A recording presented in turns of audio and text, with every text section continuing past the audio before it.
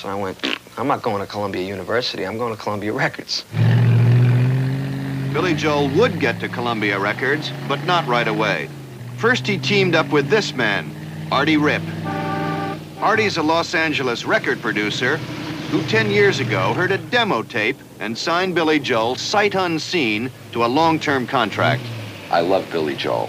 I want to have Billy Joel on my record label. We pick up the phone. This is Artie Ripp.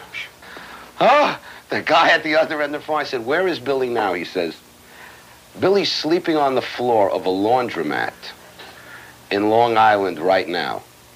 I says, you're kidding. He says, Billy's broke, I'm broke, everybody's turned us down. We don't understand why nobody believes and appreciates Billy's genius. For 7 years, we've been working on him, coming from the group The Hassles, and he was a star in that group, and so on. We don't understand. I said, I'm glad nobody else understood it. I'm glad you finally wound up at the bottom with me. We'll go to the top together.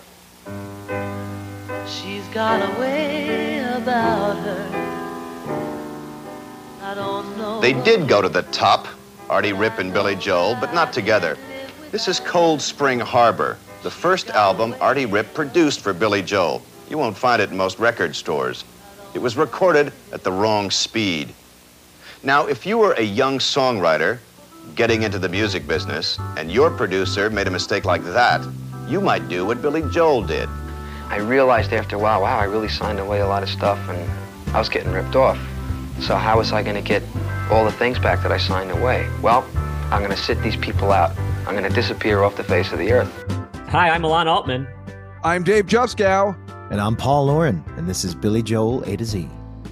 From all about soul, way down to Zanzibar, it's still rock and roll, though we don't play no guitar.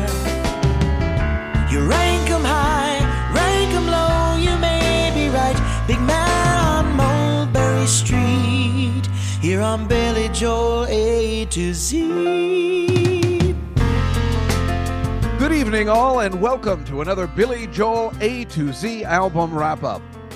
It was months ago when we completed Billy Joel's final studio album wrap-up, and today we have the exciting task of discussing Billy Joel's first album ever to wrap up. Yes, today we complete the legendary, for all the wrong reasons, Cold Spring Harbor wrap-up. Recorded over 50 years ago in July of 1971, and released on November 1st, 1971, Cold Spring Harbor was the ill-fated album of Billy Joel's first producer, the evil Artie Ripp. Anyone who listens to this show in the sense of being a Billy Joel fan certainly knows the story of Cold Spring Harbor. The sinister Artie Ripp and his awful family productions mastered the album at the wrong speed. In fact, 1/2 of a semitone higher, making Billy Joel's young, sweet voice sound like Alvin and the Chipmunks. We've been told that Billy Joel had a big listening party with his friends, and when someone asked why he sounded like a girl, he ripped it off his turntable, ran outside the house, and threw it like a Frisbee because he was so upset and disappointed, and how could he not be? After being incredibly diligent about working his way to the top, playing in different bands, touring dingy places, he finally got a record deal, a 10-record contract that stripped Billy Joel of all the rights to the original tapes and publishing rights to all current and future songs. I find your lack of faith disturbing. It is said that George Lucas based his Darth Vader character on Artie Ripp. It is said? Yes, it is said. Sources. After Billy Joel was Billy Joel, Artie Ripp struck again and remixed the album in 1983.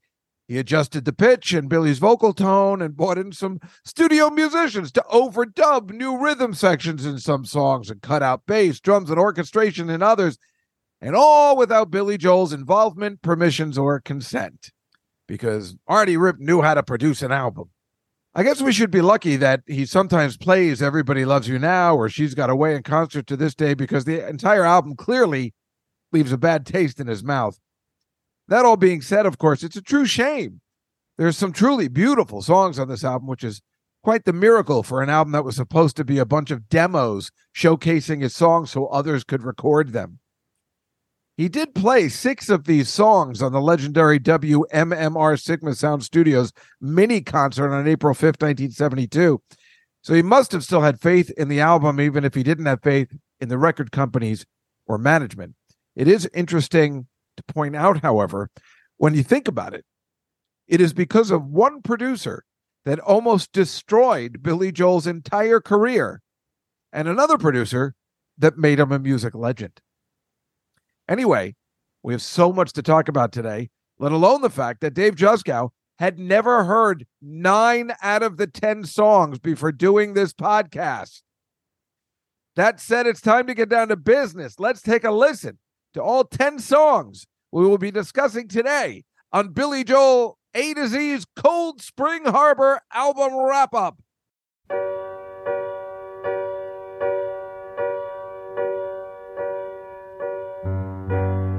She's got a way about her. I don't know what it is, but I know that I can't live without her. She's got a way of pleasing. I don't know what it is, but there doesn't have to be a reason anyway. You can make me free, you can make me smile, you can make me be like a little child. You can melt the ice that chills my body, you can dry my every tear, you can make the lonely hours disappear.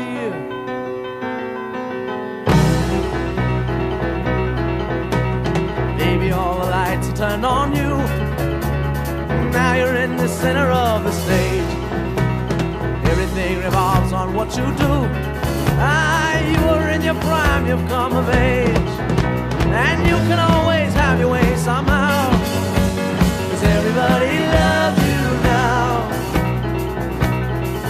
Oh, what a scene. It's wrong for her to hang me up this way. Oh, where you been? 'Cause it's so hard to make it through the day. Forest green lived a girl who put her hair in braids, and she sang as she walked all about the wooded glades. She was glad when the rain came falling on her face, and she sang for she did not mind the falling of the rain. For she didn't mind the falling of the rain. So turn around, oh turn around, sing for you a song. I don't know where you've been gone too long.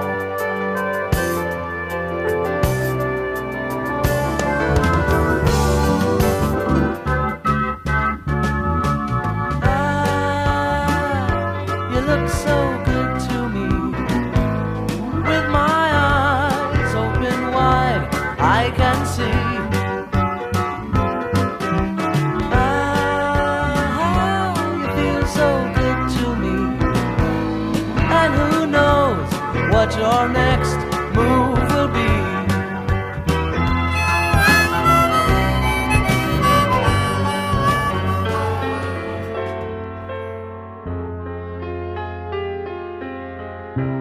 So I listen for an answer, but the feeling seems to stay. And what's the use of always dreaming if tomorrow is today?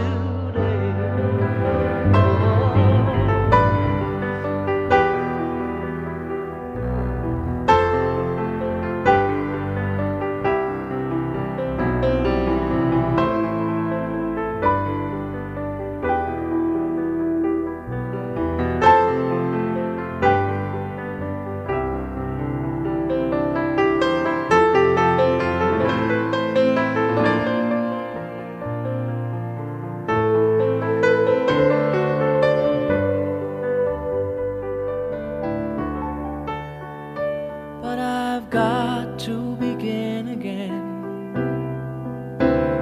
Though I don't know how to start, yes, I got to begin again. And it's hard. Yes, it's hard.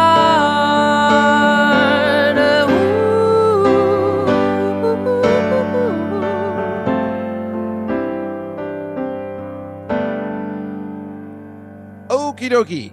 Let me introduce to you the co-host of the Billy Joel A to Z podcast, comedian Alon Altman. Hey, Dave. Great to be here. I think that's really cool that this album is so short that for that medley, you just played the entire album straight through. I didn't notice a single edit. It was just 29 and a half minutes of music. That's the whole episode. We'll see you guys next time for part 2. No, it's really exciting to be doing this one because I remember, like you said, Dave, that you did not know any of this music when we were first starting this podcast. I kept being so surprised by that. And then it took us all the way till the E's before we even got to a song from this album. So we were already months into the whole process before we got to Everybody Loves You Now. And I remember how excited you were, or how excited I was to hear your reaction to that song finally, because I was so high on the song. And then the fact that you liked it, it was really awesome. And then that each song we've done since then, you've really liked a lot of them. It's been really cool to see. Yeah. Now, as always, we're so honored to have him and had so much fun with him on our Letter X show. Please welcome our musician extraordinaire and Billy Joel true aficionado, unlike myself, Paul Lauren, everybody. So good to be back with you. How are you guys? We are great. And what Alon was saying before is so true. It's so weird, Paul. Of course, I'm embarrassed, but not that embarrassed. When going into this podcast, I knew I didn't know these things, and I was excited to learn them. And for me, I get to hear new Billy Joel music. I really never heard any of these songs, especially the last one we just did. Absolutely never. And I never heard Everybody Loves You Now, if you can even believe it, because I hadn't been to the residency. Concert. Yeah, the concerts. No, but he had never played that in any of the concerts I had been to. Maybe he did. I didn't recognize the song. Maybe I didn't know it was Billy Joel. Maybe I thought he was doing a cover. But it is really fun getting to know this album. So today, I listened to the album as a whole, and it is funny. You know, I love to listen to the full album before we do this show and really get a good feel for it. And, you know, obviously when we talk about the Nylon Curtain, that I was like, wow, this is really a great experience. This was great in a different way. The album it's like Alon said, it is so fast and furious that the song ends and you're just coming up and it doesn't flow. I still enjoyed the album, but it is not a good album to listen to as a whole because it is just so short and so in your face. And the songs, as I guess we can talk about at some point, the way they're organized just don't really flow.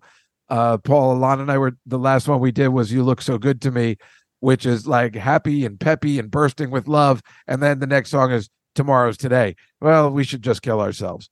So it's a very strange mix of songs, but I don't know, Paul, what is your feeling about this album when you first started with An Innocent Man, going towards the back catalog, when you discovered Cold Spring Harbor?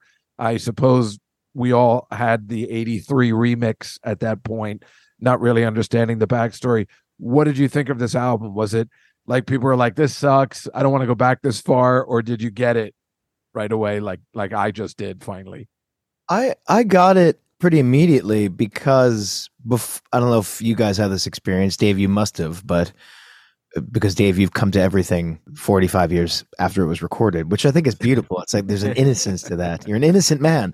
But I got it immediately because even though I was a young kid when I heard this for the first time, 12, 13, I had heard Carole King and James Taylor and early solo McCartney and some of that early 70s singer-songwriter stuff. So I had like a context for what he was going for. Even in my pre-adolescent brain, I got it. And I love it. I really love it. I guess that makes sense, you being a singer-songwriter. And of course, as we also know about this album, he absolutely intended, for some who knows what reason, to make demos, to sell these songs to other people to sing. And then, as it turns out, just as you're saying, Carole King, or who are the other people you might have mentioned? Oh yeah, James Taylor, Jackson Brown. Right.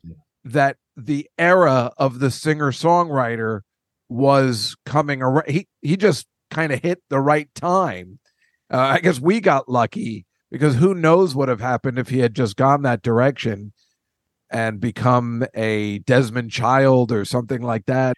Yeah, that was the time where the singer-songwriter, it's kind of right, because I think a lot of people don't remember what our parents' music was. Like Frank Sinatra didn't write his own songs, and yet he was the biggest star on the planet.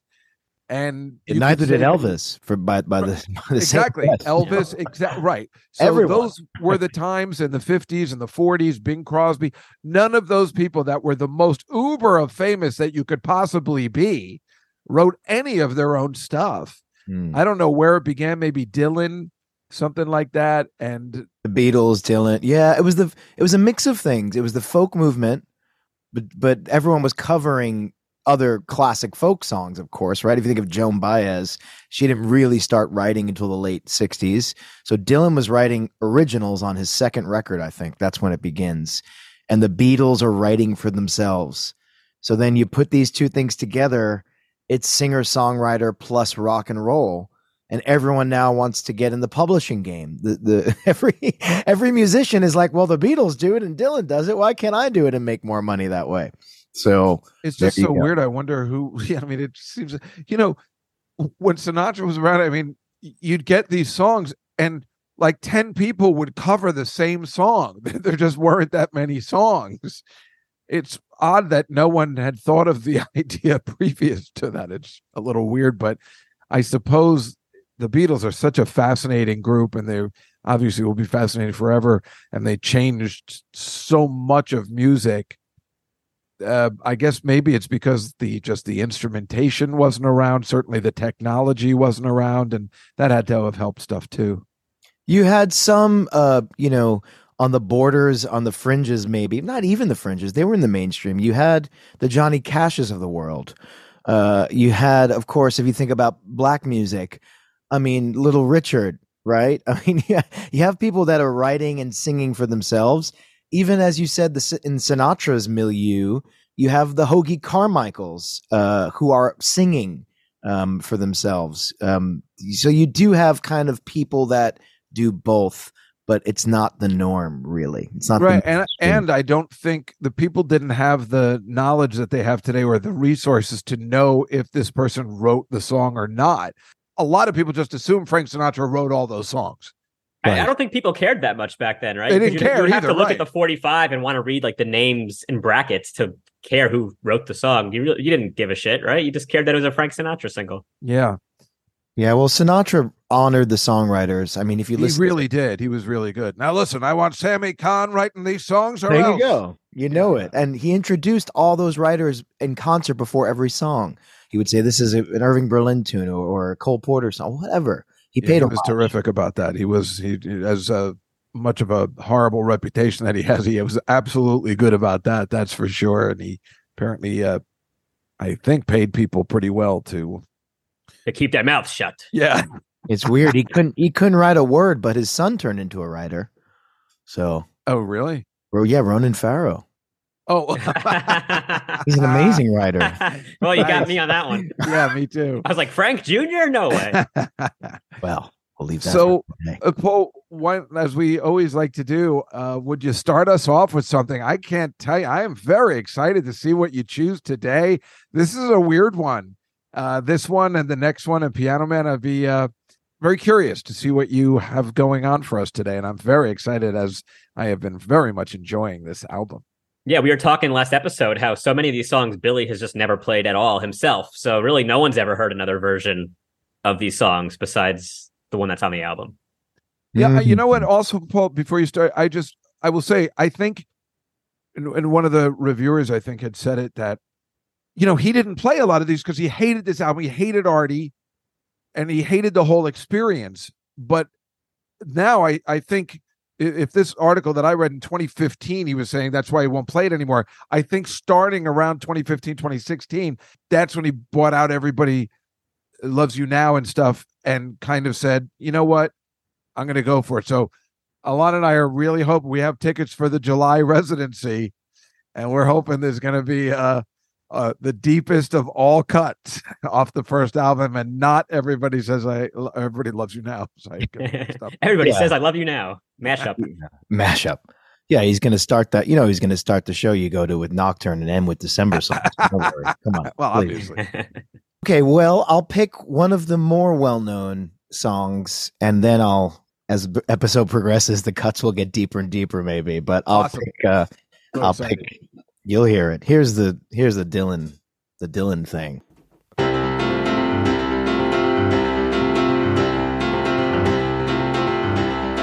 Baby, all the lights are turned on you, and now you're in the center of the stage. Everything revolves on what you do. Oh, you're in your prime, you've come of age, and you can always have your way somehow. But everybody loves you now. You can walk away from your mistakes. You can turn your back on what you do. Just a little smile is all it takes. Yeah, you can have your cake and eat it too. Loneliness will get to you somehow.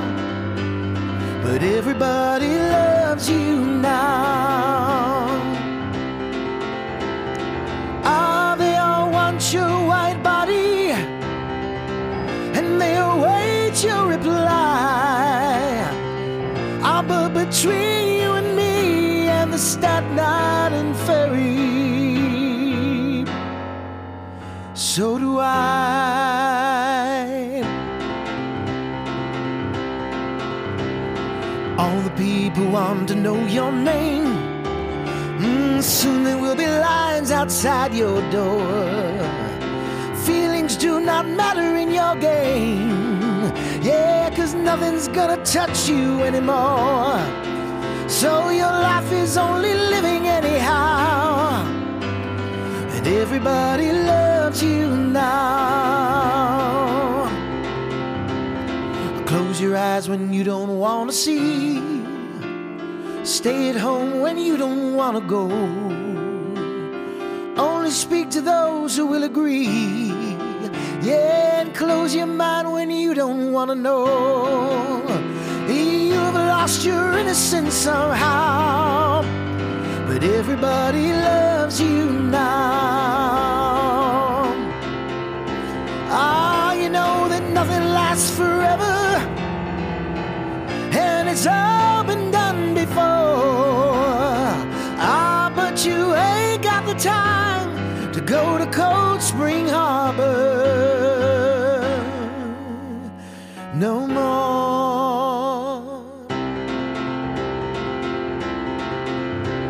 See all the people gather round. Isn't it a thrill to see them crawl? Keep your eyes ahead and don't look down.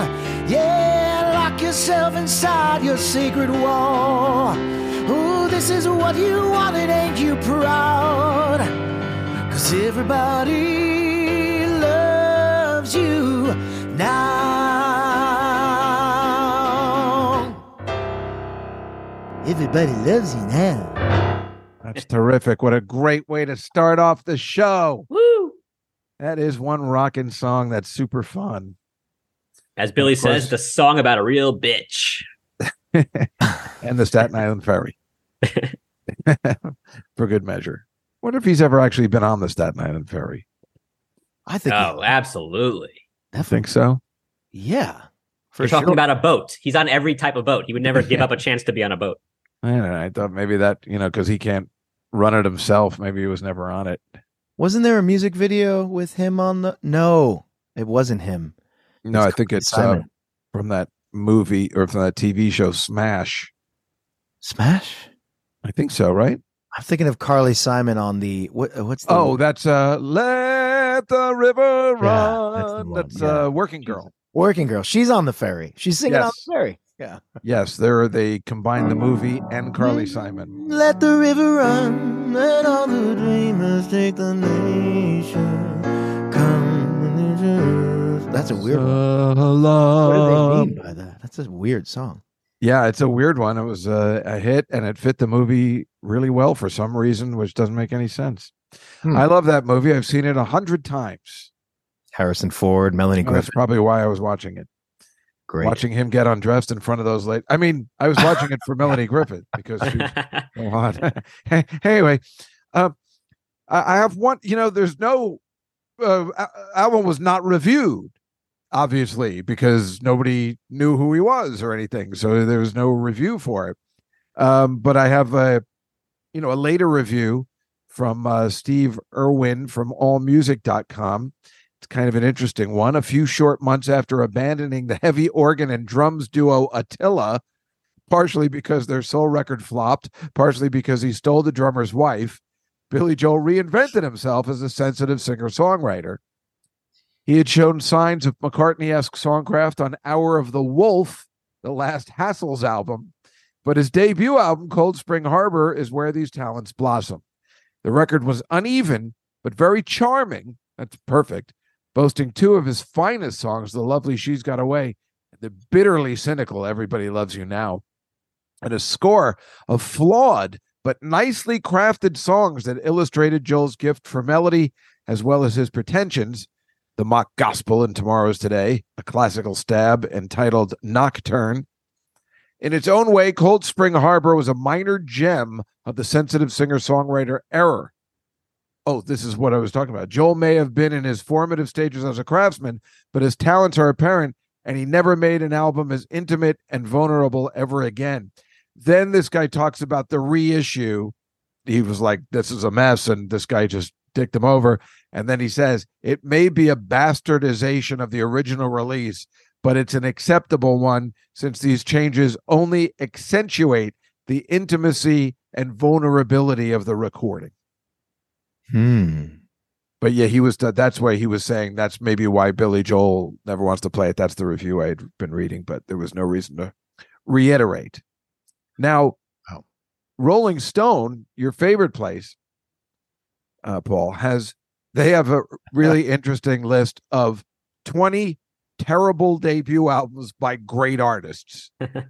Well, now that they kicked out Jan Hammer, I like it again. Oh, yes. Not Jan Hammer. Who is he? Jan Winter. Jan Winter, right. Jan Hammer did the Beverly Hills Cop soundtrack, right? Or okay. No, that's I don't know. I know what you're talking about. Jan Hammer is that Norwegian porn star. Oh. Are you ready for the Hammer? Billy Joel is on this list of terrible debut albums by critics. When he returned to the road, he played virtually no songs from Cold Spring Harbor, a decision that persists to this day. That was in 2015. Now it's changed. Meanwhile, they list David Bowie's self-titled album in 1967, George Harrison's Wonderwall music in 1968, which I think was all sitar music, right? I wouldn't call that a solo debut, but whatever. Elton John's 1969's Empty Sky, 75 Journey in 1975, their self-titled first album, 1976's Johnny Cougar. That's what he was called back then. Chestnut Street Incident. You deserve a shitty album just by naming it that. It was so bad he had to change his name. That's right. He changed it like 3 times. 1978's Prince first album, For You, and 1982 Janet Jackson self-titled Janet Jackson. The horrible debut albums for people that went on to unbelievable stratosphere stuff. I like that kind of stuff. I like that. Find that very entertaining. Meanwhile, I mean, I don't know a lot of those other albums, but this one, again, in re-listening, is not bad at all. I don't hold this one against Billy. I think if he had better production, it was such a cut rate kind of operation that he was recording this under. It was like going to the mall and going into one of those mall recording studios and laying down your tracks with like a drum machine or something. It was so crappy. If he had a real production behind him, these songs would really shine. And I think people would have a better idea of what this was. Yep, that's a good point. That guy, Robert Christgau, how do we pronounce that? Yep. Yeah. from Chris the Village Voice. He didn't even rate it. He didn't even bother rating Cold Spring Harbor. He rated every single one of Billy Joel's albums. I guess he felt that this didn't even need to have a rating.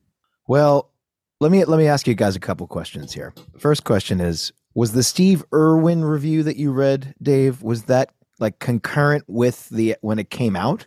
No, that is a That's much in later hindsight, review. right? There is nothing about it when Nothing. it came out Right, because it didn't go anywhere. It wasn't on anybody's radar. You Yeah. couldn't review it because it did so poorly. Remember, as we'll talk about next time, or in two albums, The Piano Man, some guy, remember he found a copy at the store and called somebody up like, can we get some more copies? And they were like, no. So nobody knew who Billy Joel was. So there was no, how do you review an album that people must have been putting out albums that we never heard of before? And, there was no company behind him. He didn't have Columbia to say, hey, you got to review this album. Artie Ripp was obviously a really shitty manager and didn't put any probably kind of press release out or anything. And obviously, even if there was, Billy Joel wouldn't have wanted it after hearing the Chipmunk version. And probably Artie Ripp was so embarrassed. I hope he was. I mean, how do you mess that up? Yeah. Well, family productions, man, But how are you not hearing it when it's happening? I don't think how- there was any QC. I don't think there was any quality control. He was a slimy guy, and he was in it for one reason and one reason only, right? So it's kind of it's kind of funny because he obviously saw the talent in this guy and said, I'm going to lock him up. And yet everything after that was just a douchebag move. I mean, we owe Artie Ripp in a way, right? In some ways. No. You don't think so? Somebody else, if he had waited, somebody else was going to find this guy. He was playing all these places. I mean, just even in the piano bar and Piano Man, there would be no Piano Man. What are you doing here? Sooner or later, especially if he's in California, somebody was going to come up and offer him something.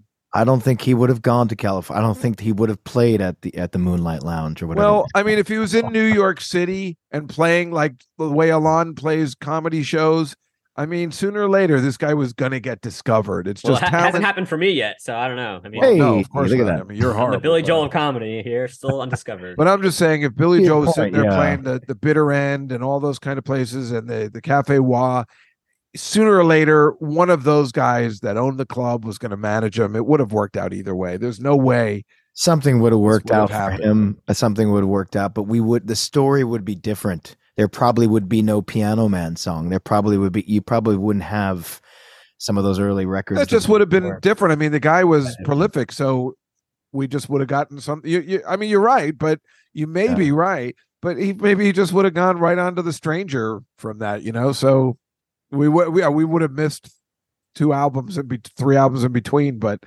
well, I don't know. I mean, it's like, imagine that he had a manager or a producer who was pretty good, that made him feel pretty happy, and maybe they just always kept putting out like mid-level kind of stuff. He would have been complacent, perhaps, and just never kind of reached for the sky, whereas Rip was so bad that he had to push so hard in the other direction to fight against him, and he wound up in a good situation. I disagree. Oh, you really? Okay. I think it would have happened. Your favorite either way. Billy Joel song. Name your released. My favorite? Yes.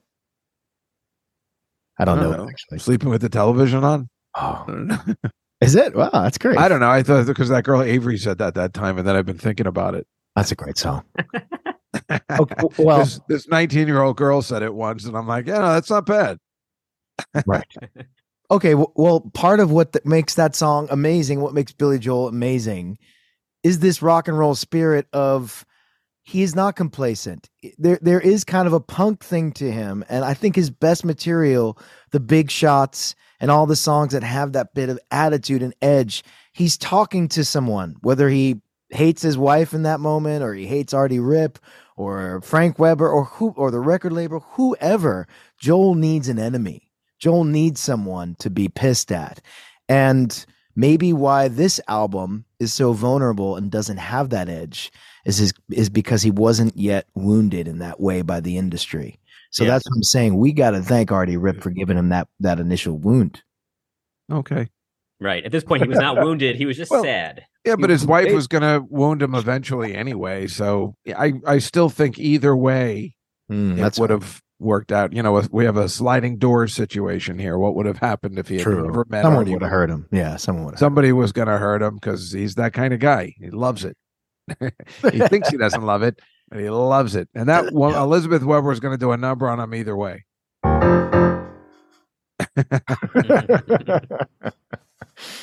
Do you want to play another song and then we'll do the rankings? Sure. Yeah, I'd love to. Great, because we'd love you too. God, it's such a great McCartney type thing, isn't it? You know it.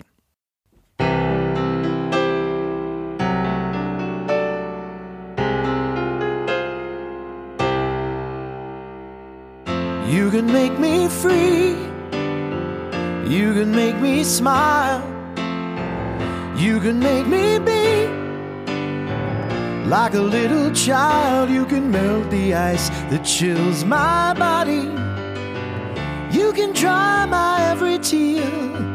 You can make the lonely hours disappear. You can make me free. You can make me rise. You can make me see. So open up my eyes. Don't you know my only real moments are the ones I spend with you? How I long to drink some wine again with you. I can take to the sky. I can soar like a bird with this heart full of song. Yeah, yeah. Won't you fill up my eyes? I've been waiting so long.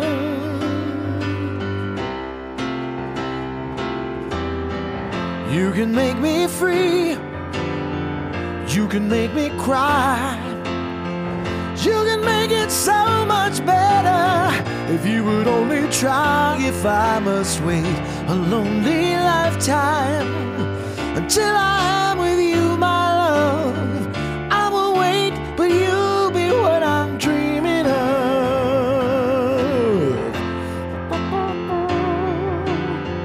There was like an extended outro on this, right? That didn't make the 83 cut.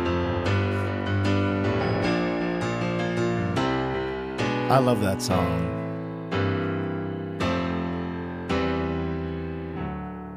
That's a great one. Yeah, that was amazing. Is that the one, Alon, that they cut out like 3 minutes? Yeah, a very long outro that just keeps going and going. Very, very Layla-esque.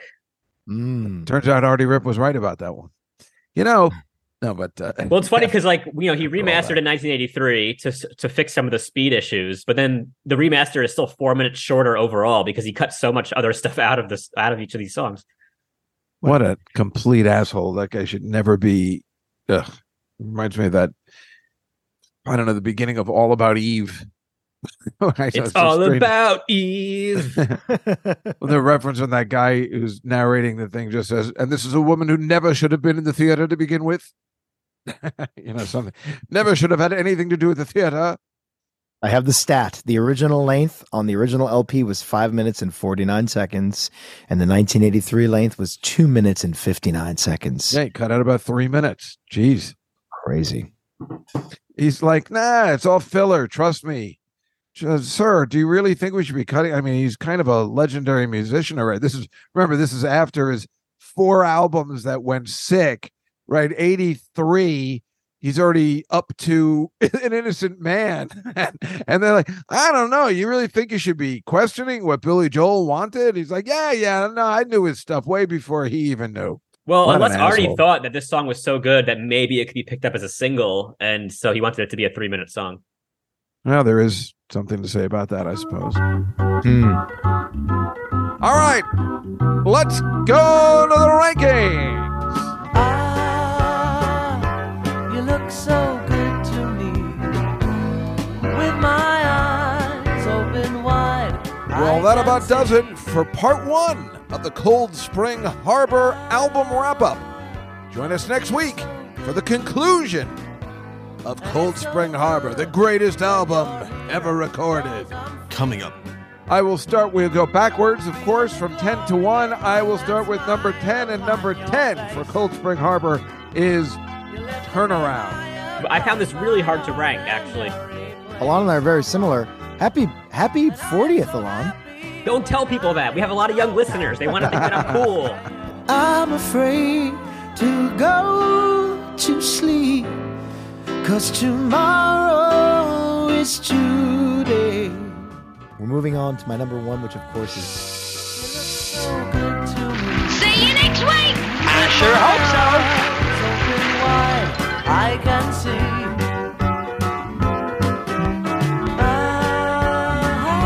You feel so good to me. And who knows what your name